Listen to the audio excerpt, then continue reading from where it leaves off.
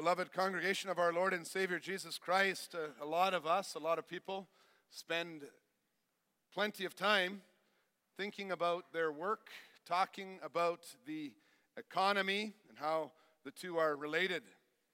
And in these conversations, we often find ourselves evaluating the different factors that determine whether we have a good economy or a bad economy. Is the government really to blame for all the bad things that happen in the economy, or could it be poor management at lower levels? Is the workforce in Canada too lazy, or does it have something to do with whether or not there is war in another country? Even when we talk about the weather, and I'm sure most of you were talking about the weather this morning as the snow covered everything, we right away think of the farmers and how this weather is going to affect the prices of meat and oil and grains. And as Christians participate in these discussions about getting enough food on our tables, we see how much we need wisdom from God to evaluate what we are seeing, and how important it is for us as individuals to also stay focused on the bigger questions of our salvation in Jesus Christ. When we look to God's Word every day, we quickly realize how the promise of eternal life in Jesus Christ sets us free from the temporary things and anxieties of today, of this life. When we trust in the Lord for life and breath and everything, like we saw in the passage displayed on the wall as we walked in Acts 17, verse 25, when we trust in the Lord for life and breath and everything, we are able to look at our jobs and the economy with a different perspective than we might find in the world around us. And this morning, we will have a special prayer for God's blessing on our crops and on our labor. And Genesis 41 teaches us that our covenant God is a sovereign Father.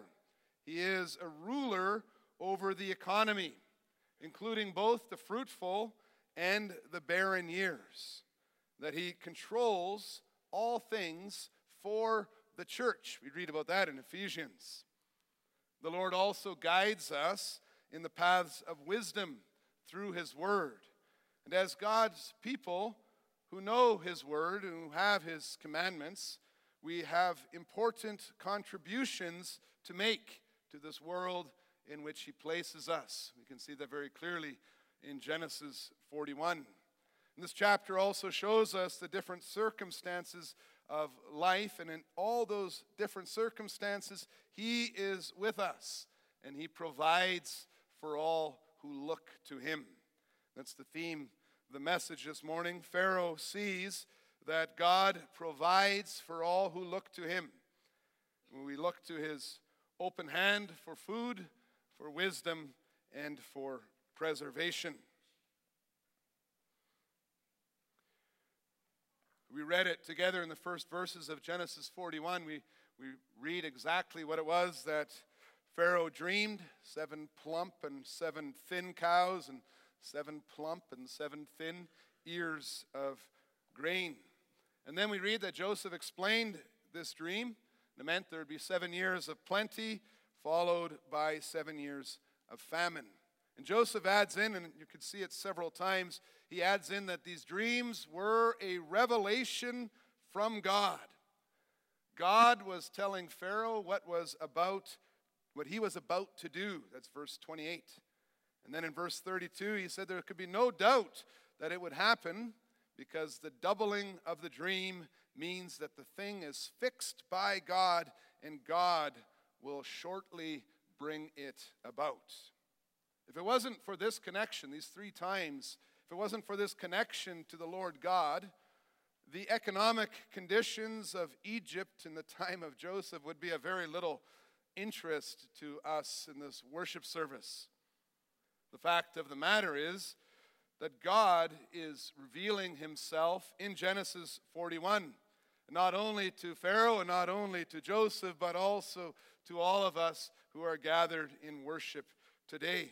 And so those dreams are as relevant to Joseph and Pharaoh as they are today. And that is why we can still sing about this chapter in Psalm 105 together with the people of God for many hundreds, thousands of years. And we can listen to Stephen's speech, and he mentions this chapter also as he summarizes what the Lord has done in the history of the church. And the first thing then we learn about our God, the God we worship today, is that he is able to speak to Pharaoh in a dream. I know we've mentioned this before, but we shouldn't think that is a small thing. To willfully enter into the mind of anyone you choose and then show them pictures while they are sleeping at night. No person can do that. But the Lord, who revealed himself again and again to us, he reveals that he can do that. Just that alone reminds us that we are worshiping an amazing, sovereign God. Although he is in the heavens, he also knows what we are facing in our lives here on the earth. He can enter our dreams. And this God who revealed himself to Pharaoh in the dreams is also able to control the crops. This includes both the fruitful and the barren years. We see that in this chapter. Now, the Egyptians themselves were known to be masters of irrigation. They were known in that world at that time for their careful management of the annual rising of the Nile River. It happened on the summer solstice. It lasted for 100 days. It came all the way from Ethiopia down the Blue Nile. And the Egyptians gathered the water and they made reservoirs and they made canals that maximized the potential of land that could be farmed. In Genesis 12, we learn how famous they were. As soon as Abraham ran out of food, where did he go? He went to Egypt. It got him in some trouble, but it shows how Egypt was known at that time. Now, the Egyptians, with all this success, they attributed their success to their gods. They attributed their success to their Pharaoh, who was known to be or considered to be the son of the gods. So now the son of the gods has a dream about agriculture, clearly, and he can't interpret it. You know why he feels disturbed? This is huge. This is religion-shattering things happening in Egypt. You can imagine how disturbing it was for the wise men. They couldn't figure out what the dreams meant. It meant that there might be another God who was above their whole system. Could it be? And then the cupbearer goes, I remember now my offenses. He recognized that he had done Joseph wrong. And he remembers there is another God, and there is a man who has a direct connection to that God, and this man is able to interpret the dreams. And then as we read that chapter, I think it may have been hard for you as you're reading as a Christian who worships this God, not to feel a little bit triumphant and eager to praise God. Who gets called? Joseph gets called because of his God, who's over all things. Everything that Joseph tells Pharaoh comes true. God has shown us where we need to turn to whom we need to turn to when we pray for crops and labor. And together with the church of all ages, we sing Psalm 145.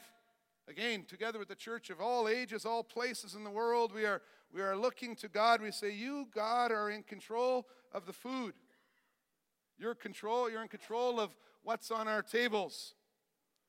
Not only are you in control of the rain that falls miles away and the annual flooding of the Nile and the amount of arable land, but you, O Lord, control also how things grow. You control everything that is related to the economy.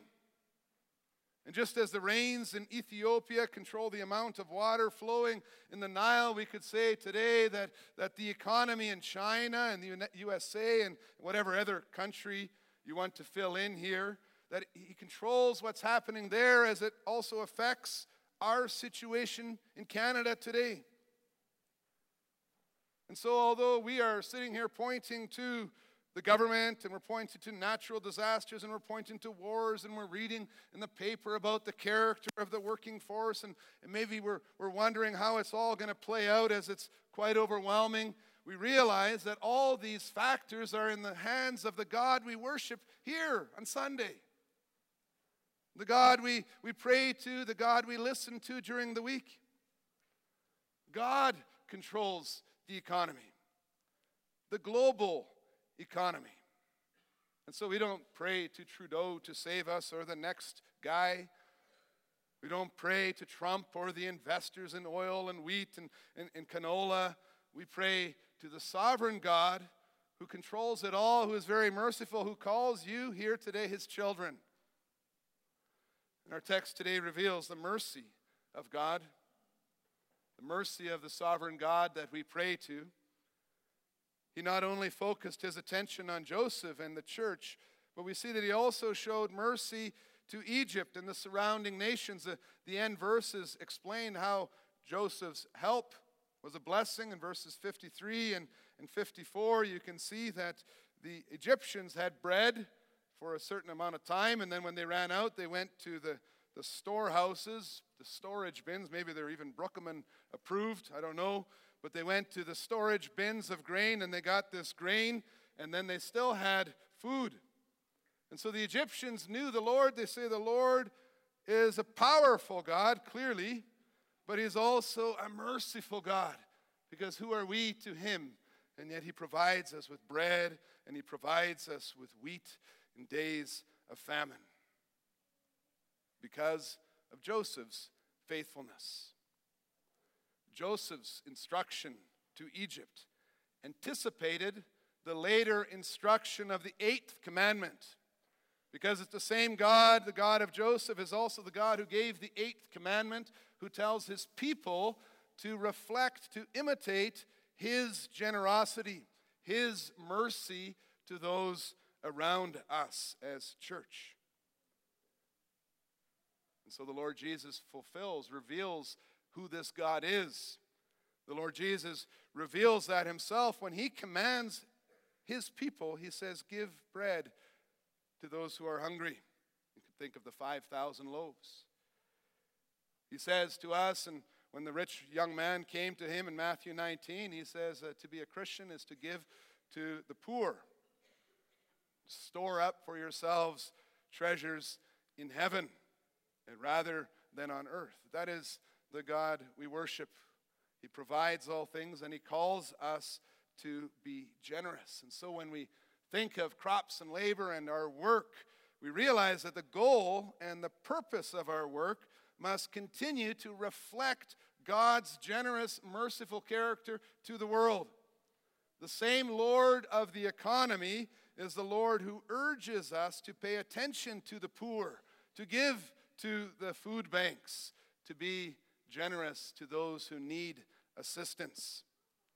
And when we pray for crops and labor, as we will do today, we do not pray in greed, but we pray with a desire to help those in need. That's what we read about in Ephesians 4, verse 28.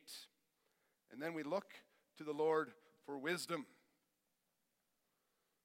See that in our second point. That's the second major theme in Genesis 41. It's the way that God treated Joseph.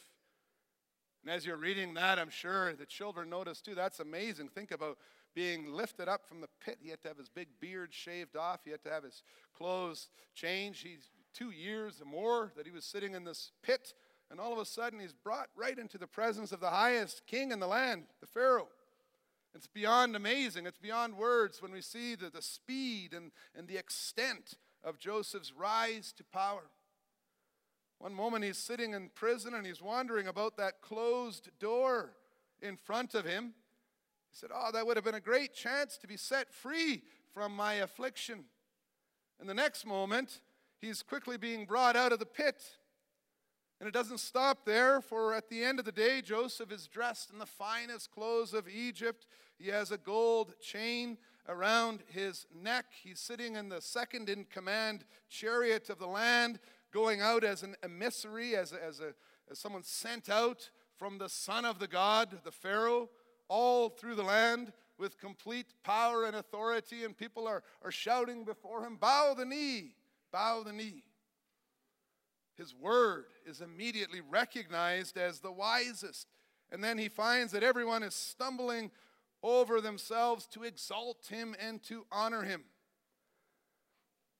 If Joseph thought back even a little while, he thought God had forgotten him when the cupbearer forgot to tell Pharaoh about him. Looked like a closed door.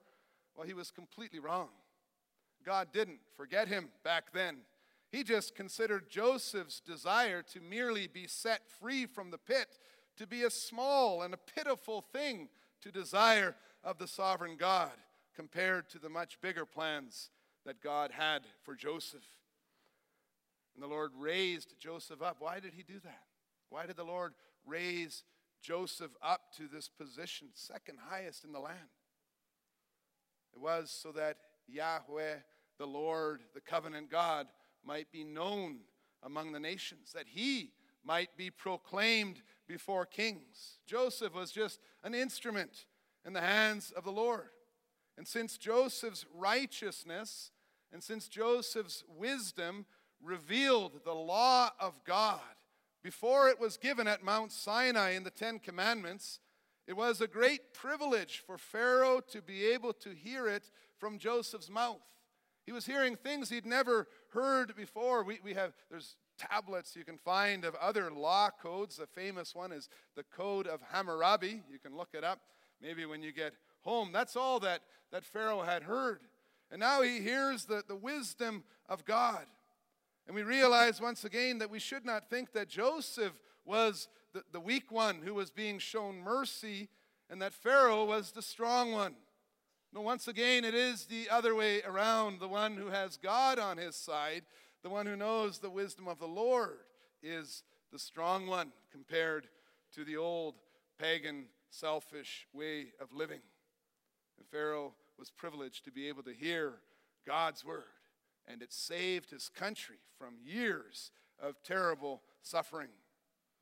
Genesis 41 makes it very clear that Pharaoh and his servants could easily recognize the wisdom of God in the proposal that Joseph made. They were overjoyed to encounter the absolute truth. They could see that this is how things were made. They could see the hand of the Creator in the wisdom that Joseph gave. It was true wisdom that the Proverbs speak about, that we read about in the Ten Commandments. When we hear them, we say, that makes sense. That works in this life. It touches every part of our life.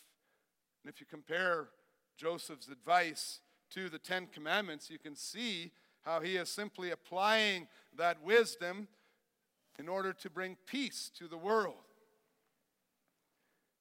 He explained a system in which the fifth commandment was respected so that due obedience would be shown to the authorities through whom God was governing the people.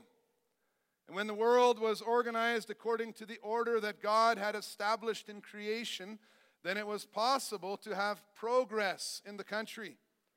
Joseph's proposal called for long-term planning.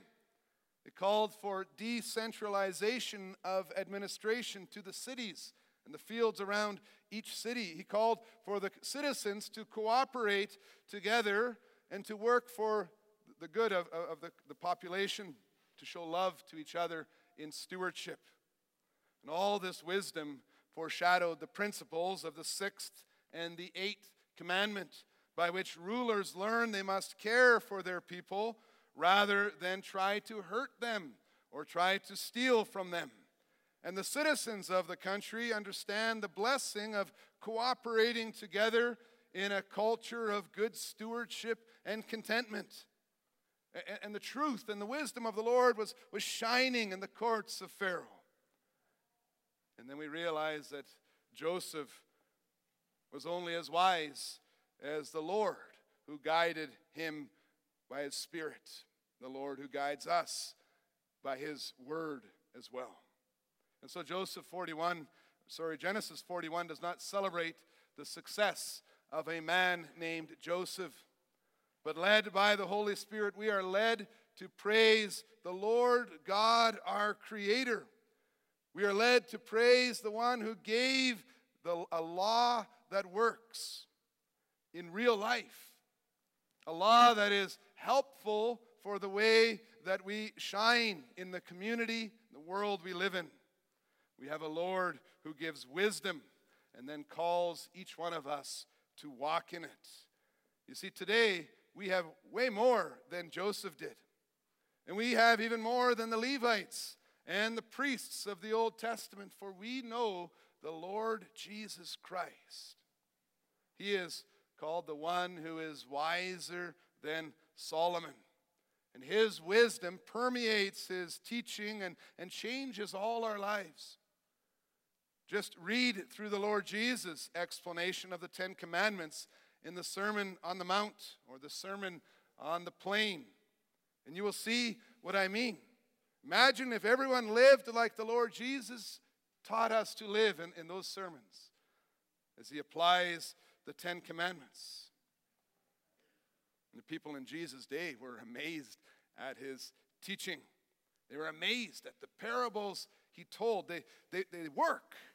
It changes the way we interact with the world we are living in.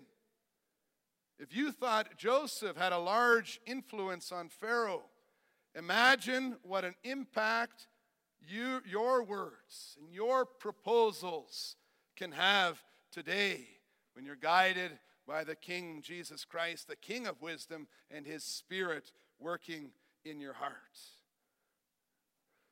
We have a lot to offer as God's people. You are informed by Jesus Christ's teaching. You are guided by the Holy Spirit, and the world needs to hear your voice as you apply the wisdom of the Ten Commandments together with the grace of Jesus Christ in your conversations about the economy, in the management of your companies, in your political action, and most importantly, the use of your resources. May God not only grant us the food we need for each day and the wisdom to be Christian stewards, but may he also use our faithfulness to preserve and to keep his church. That's what we also see in Genesis 41, that God is using this faithfulness of Joseph to preserve his church. When Stephen is recounting the history of Israel, he's showing the Jewish leaders how God worked through all sorts of people before and after Moses, with and without a temple in Israel as well as in Egypt. He makes it very clear that God is sovereign over all things and that our Savior Jesus Christ is in the center of God's plans. God did not elevate Joseph for his own sake, for Joseph's own sake, but he elevated Joseph for the sake of the church. And so the righteous one, says Stephen, could come. That's Acts 7, verse 52. In fact, when we read Genesis 41, verses 50 to 52, and you can have that open just to see what I'm referring to at this time, you can see that it's God who is at work, and you even wonder a little bit, would Joseph have gone through all that willingly on his own if the Lord had not led him step by step? And although there is debate about what Joseph means when he says that God has made me forget all my hardship and my father's house, it's very clear in the naming of his son Manasseh that Joseph is thankful to have moved on from that place where he was at before, how it was in his father's house. He's happy to have moved on to the next stage. He looked back and saw hardship and suffering. And whether or not Joseph wished he could be back in his father's house, which we understand to be the church of that day, the name Manasseh shows that he accepted his new position. He did not expect that he would ever go back. The name Ephraim confirmed this because it shows that he thought that God's blessing was seen in the fact that he was allowed to be fruitful in his new land. It's Joseph's reaction to his situation. Now, when we look at it from the end results, we know where this goes. But when we look at it from the end results and we look at the names Manasseh and Ephraim, we wonder a little bit, Joseph, are you catching what's going on here? You see, first, when he was in prison, we noticed he didn't wish for enough because he just wished to escape the pit. And now we see him as the second highest ruler in Egypt, and we see that he was content with too little, for he did not count on seeing his family again. It seems he had forgotten what God had told him in his dreams. He would stand there, and all his brothers would be there bowing before him. Well, we know that the Lord did not let Joseph remain separate from his father's household, through which he was carrying out his plan of salvation. Both of Joseph's sons would receive an inheritance in the promised land, so that two of the biggest tribes in the promised land would call an Egyptian Asenath their mother, daughter of a priest of On.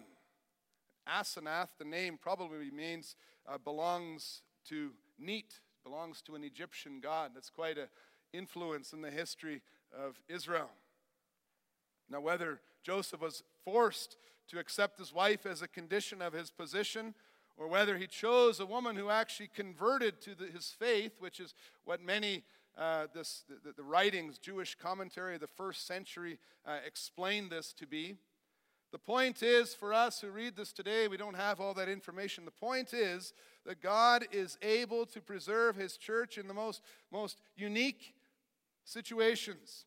Even when children are born of the grandchildren of priests of On or Heliopolis who are serving the sun god Ra. Potipharah means he's a servant of the sun god Ra. Then we see the history of Israel. We see again that it's God who carries out his plan, God who preserves his church. And when the church is a hard place to be, and when the world seems more attractive, or when the world tries to assimilate Christians, we can be reminded that the Lord is sovereign also over that. We can be comforted to see that the Lord made sure that the families of Manasseh and Ephraim were preserved through all this time in Egypt. And one day, Joseph's sons and his descendants would be together with their uncles and cousins. They would be below Mount Sinai, hearing the law of the Lord being read. The name of all of Jacob's sons will be inscribed on the gates of the New Jerusalem. Revelation 21, verse 12.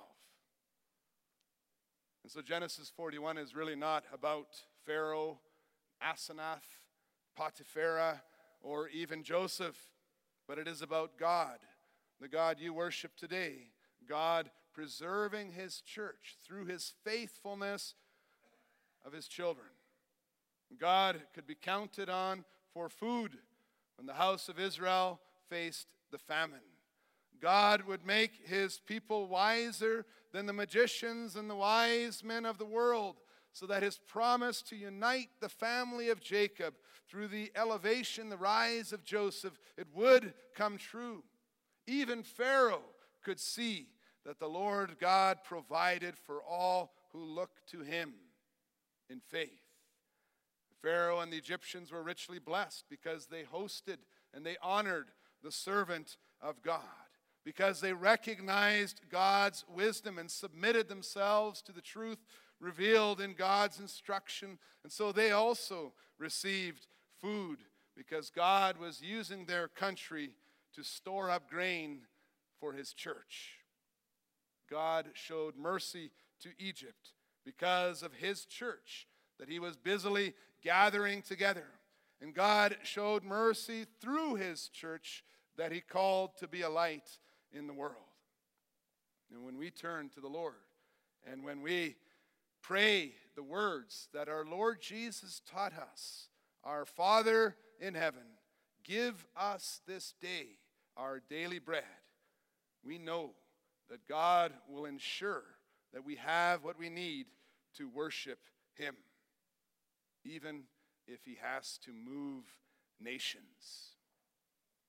Even if the global economy needs to go through some major changes.